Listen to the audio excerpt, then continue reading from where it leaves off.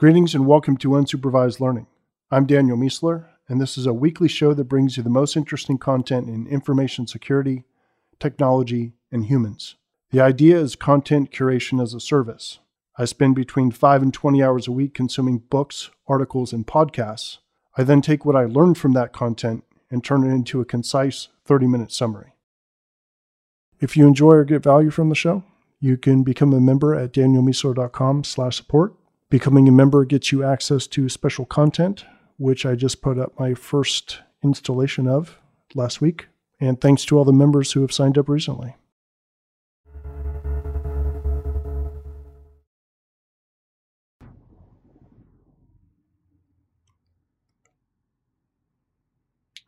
All right, welcome to episode 104. On the road currently, so the audio will be a bit different. I'm going to start off with security news. Someone just stole $70 million from NiceHash, which is a crypto mining company. Basically need to know this. If you have cryptocurrency, you need to take its protection very seriously. And the more visible you are about having cryptocurrency, basically the higher your risk. Because there are specialized groups that go out and they do nothing but hack you and steal your cryptocurrency.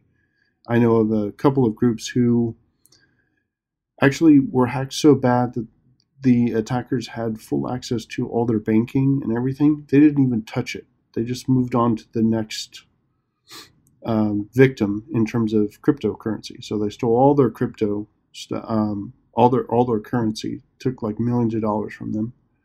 But had access to banking and didn't even mess with it. That's how specialized and fast and efficient these people are. So, one, don't talk about what you have. And two, make sure you have your stuff backed up and defended.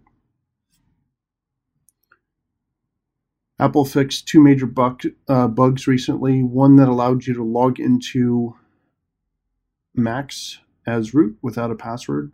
And they also fixed an undisclosed bug in HomeKit devices, which evidently allowed a lot of access. Relay systems are being used to steal high-end cars. You basically get the key to activate by getting close to the key near the house from the outside of the house.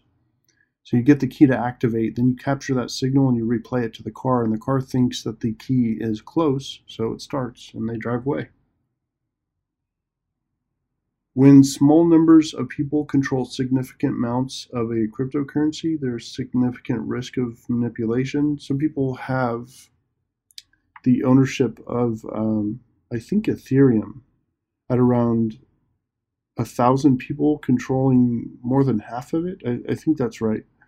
Doesn't matter the exact numbers. The point is, if you have small numbers of people controlling a lot of it, which is easy to do when you have, wealth focused towards very few people, you can essentially have a risk of collusion and, a manipulation of the currency.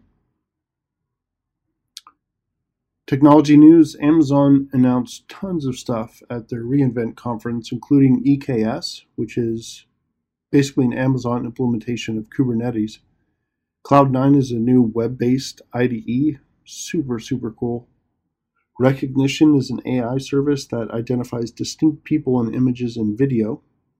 Translate is a language translation service that uses machine and deep learning at scale for low cost.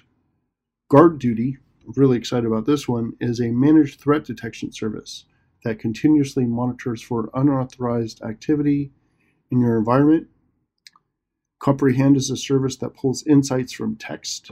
Fargate allows you to launch containers without managing the servers. It's kind of like Lambda, except for containers. They also released 6 new products around IoT security, including a bunch that are focused on the interaction between the edge and the cloud. Lots more announcements, but those are the ones that were particularly interesting to me. Steam has dropped Bitcoin as a payment option because it's too volatile. Silicon Valley is paying models to show up to tech parties, mostly women, but some guys as well, to basically show up and talk to people there. It's quite sad. Human news. Farmers are committing suicide at over twice the rate of veterans. This is extremely sad. It's a huge problem in India as well. After 37 years, Voyager fired up its trajectory thrusters at the command of the Voyager team on Earth. It took the commands about 20 hours to reach Voyager at the speed of light because it's around 21 billion kilometers away. It's actually in interstellar space and not even in our solar system. I'm just blown away that this actually works, right? But I can't get songs to play in my car with my expensive car and my expensive phone. Bluetooth won't work. But we sent a we sent a hunk of metal into space, like whatever 100 years ago or whatever it was, and it's still listening. The radio still works. It takes 20 hours at the speed of light for the signal to get there. It just turns on. It just works. Unbelievable. A Chinese paleontologist found a small dinosaur tail trapped in amber in Myanmar. The tail was extremely well preserved and shows intact feathers, which adds to the evidence that many dinosaurs had feathers like modern birds. Also saw a cool picture recently of a bird. I think it was might have been a seagull. I'm not sure what it was, but if you pulled back the feathers on the top of the wing, it had this giant spike sticking out of it, exactly like a dinosaur. It was frightening and awesome. Google has released an AI tool that looks at your genome and recommends customized therapies. And CVS bought Aetna, which I hope will bring an improvement in the availability of decent healthcare. Quite happy to see Amazon actually entering this market to put pressure on everyone else, because now you're going to have Walmart, Walgreens, CVS, and all competing to have the best and most available healthcare in the country by having it available both online and multiple places around town, right? And they'll be competing on drug prices as well. So once again, I think Amazon is forcing good things to happen just by threatening to crush the skull of anyone who doesn't pay attention. Ideas. Technical professions progress from magical to boring. And InfoSec is in the middle of the transition right now. Basically, if you're in a technical profession and it's still magical, it's probably in bad shape. And that's InfoSec right now. I mean, it's still kind of, sexy and interesting, and people come to it because there's a lot of demand, and, it's still considered to be alchemy and magic and all those special things. But it's increasingly becoming less so, right? It's becoming a little more standardized, a little more common, a little more accepted and understood. And all those things mean less magic. And kind of the high-end piece of this is when cyber insurance companies have actually captured all the data. They have access to a full data lake inside the company. They can see everything that happens, and they have their algorithms that determine from that data lake what the chances are of you getting hacked, and they adjust their premiums based on that. Once we get to that point and we have clear, defined, methodologies and checklists and structure for what to do if you're in a bad state, exactly what to do first, in what order, and it just becomes standardized and checklist based. That's when InfoSec is doing really well and has become a science more than an art. And it's also when it becomes boring. It'll be a lot like accounting, extremely powerful, extremely important. You still do audits to look for, drama or whatever, but it won't have the same magic. And it's ironic that people who care about InfoSec want to get to that place, right? They want to get to a point where InfoSec is super consistent and extremely efficient and high quality and repeatable. And, when you do it, it actually stops you from getting hacked. Wouldn't that be crazy, right? Because right now we're doing InfoSec absolutely amazing, and we're getting hacked absolutely amazing hacked, right? So we're all extremely busy with doing extremely awesome InfoSec work, and it's not working at all. And that's the current state. So once we get to a point where it actually is working, that's when it'll basically be based on data. It's a crazy idea. So it'll be based on data. Algorithms will tell us what we're supposed to do, along with some healthy dose of common sense. And we'll actually do that. Otherwise, we'll have extremely high premiums. And that will be the foundation of solid InfoSec and a very boring InfoSec,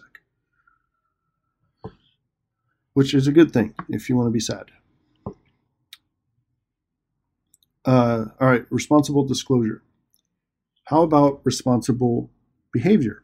So this is my essay on how to simplify the disclosure debate by stepping out of the security industry. Highly recommend you read that one. I'm not going to go into it here, but basically the idea is instead of thinking about responsible disclosure, just imagine being responsible in any other context, and that will tell you what to do with disclosure. Facebook is the opposite of mindfulness. I should write an essay about this, but the sentence by itself pretty much covers it.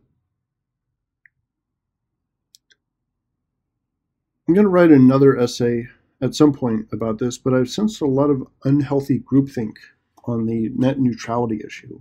Ben Thompson's argument was quite good for why he's supporting the FCC's decision.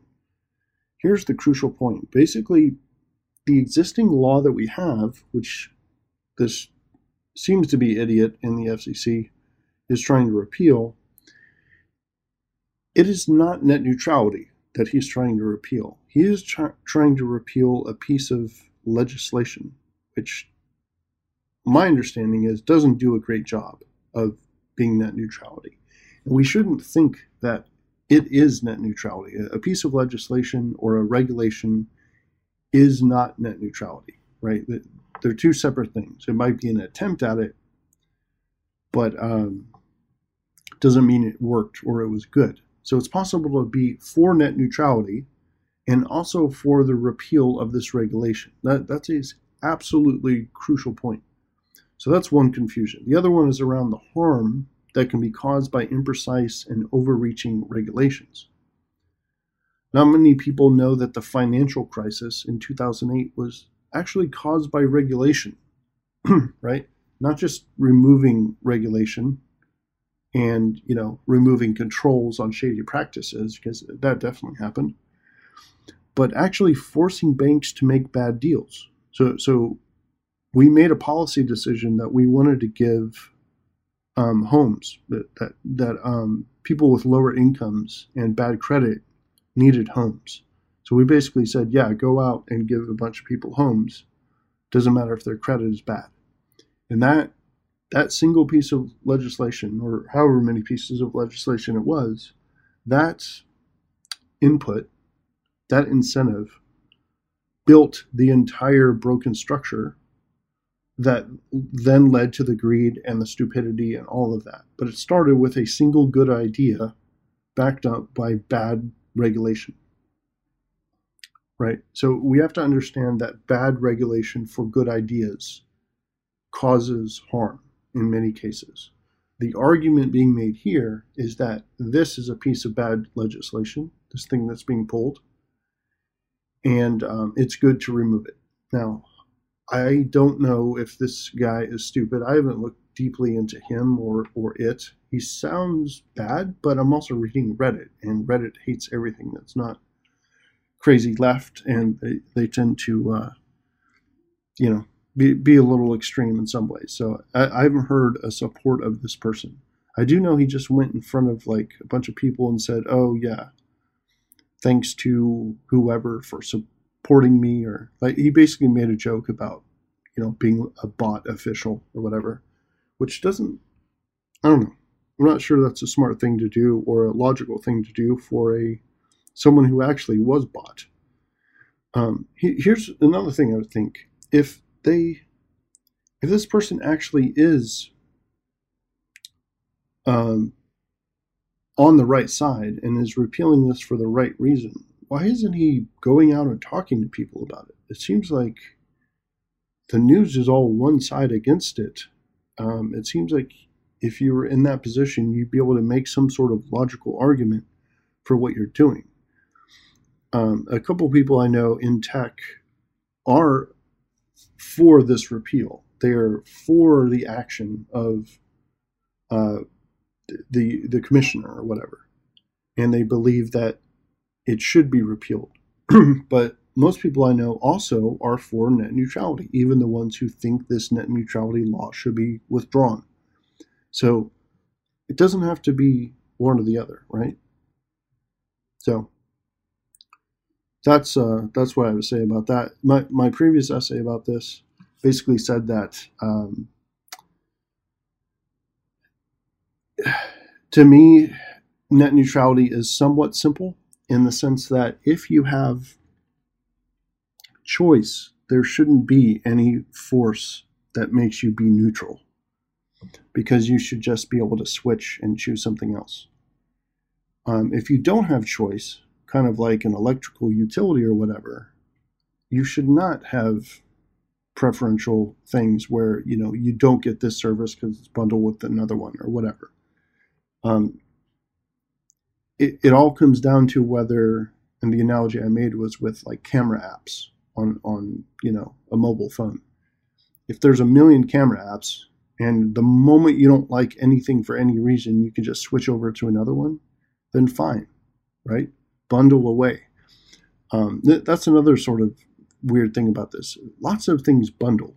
Bundling and having preferential relationships with different vendors, that is everywhere in business. It's constantly around us, right? Some company you like is like, oh, we're partnering with so-and-so. Now you get a discount on this. That's not a violation of neutrality. That's just business, right? And so that's one of the arguments that saying that this is dumb, to say that you can't have those bundles. The problem is if you have no choice because you're in whatever, Saskatchewan, Midwest or whatever, and there's only one ISP, and they make friends with whoever, and they shut down the stuff that you like and force you to buy the stuff you don't, or whatever, or charge you extra, and you have no options to switch anywhere else, well, that's bad. So I think there's a lot more nuance to this debate than most people think, and I would just encourage you to keep thinking about it and not sort of decide in one way or another. And another article here, Measuring Happiness. I didn't write that one. Looks super interesting. I have it open in a tab. Discovery. I made a graphic that shows the differences in relationships between artificial intelligence and the different types of machine learning. You should definitely check out this graphic. It's pretty cool. The difference is really key. You know what? I'm going to actually click on this and just read it. This is super important. So basically, artificial intelligence is an attempt to design an intelligent agent that perceives its environment and makes decisions to maximize chances of achieving its goals. That's AI. That is a big, broad, high-level umbrella. Machine learning is underneath it. Machine learning gives computers the ability to learn from data alone rather than needing to be explicitly programmed. And I think we could slightly tweak that to say it allows you to learn on its own rather than needing to be programmed, because reinforcement learning doesn't require data as much. So underneath machine learning, you have three things. You have supervised learning, unsupervised learning, and reinforcement learning. Supervised provides a classification or a value for an input that's given, right? So you give it whatever, a picture, and it's like dog or not dog, or fraud and not fraud, yes or no, that type of thing. Unsupervised learning finds patterns and correlations in data. That's why I named this podcast Unsupervised Learning. It shows you stuff that you haven't seen before that you might want to investigate. And reinforcement learning, this is one of the coolest ones that's kind of gaining interest, is it looks to find the best actions to achieve, to take to achieve goals or maximize reward. So it doesn't need to be trained with a whole bunch of data. You basically just tell it what failure looks like and what success looks like, and it just does trial and error. And most cool AI systems combine like tons of these together, right? So it's like there's some supervised, there's a whole bunch of unsupervised. AlphaGo recently beat all the previous Go players, including all the previous Go computers. It did it in 3 days, right? So previously there was like 48 GPUs on Google. It was like, using half the energy on the planet or whatever. And then they built AlphaGo, and it did it in 3 days with four GPUs. So just crazy efficiency. It did it with no data. It wasn't trained by humans. It just taught itself using reinforcement learning. And it just destroyed everything before it in 3 days. Absolutely unbelievable. That's reinforcement learning. It is part of machine learning with supervised and unsupervised, and machine learning is under artificial intelligence, which is trying to design an intelligent agent that looks at its environment and makes decisions to try to achieve goals. So that is how that breaks down. NIST has released a new draft to their cybersecurity framework. Got an article here, what I learned from doing 1,000 code reviews. Attributes of the best interviewers. In Safari, you can type Shift, Command, / to search your open tabs. How to send email like a CEO. A 2017 Information is Beautiful Data Visualizations winners. A campaign cybersecurity playbook that any party can use. The Thrive questionnaire. Packet total. A free high-quality PCAP analysis. It's online, so just keep in mind you're sending your traffic to the internet.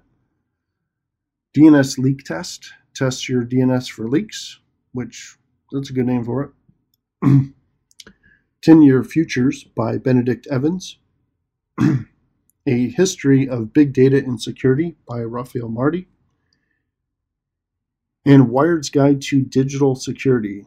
This one is super cool because you can basically pick your threat profile and it'll tell you how to defend yourself. Really good one to give loved ones. If you can, do me a favor and give me a great rating. I have that marked out in the newsletter, so it's funnier. But basically, go rate the show on iTunes. That would be super helpful. And recommendations, update your Macs and make sure everyone around you does that as well. And if you have Bitcoin or any type of cryptocurrency, really make sure you have it secured. They're, like I said, those types of groups are going around and pilfering and tearing people up and hacking them and stealing this stuff. So stay safe with that. And the aphorism for this week, if you have a bowl of apples and you eat the best ones, you only have the best ones left. If you have a bowl of apples and you eat the best ones, you only have the best ones left. By Shelley Horton.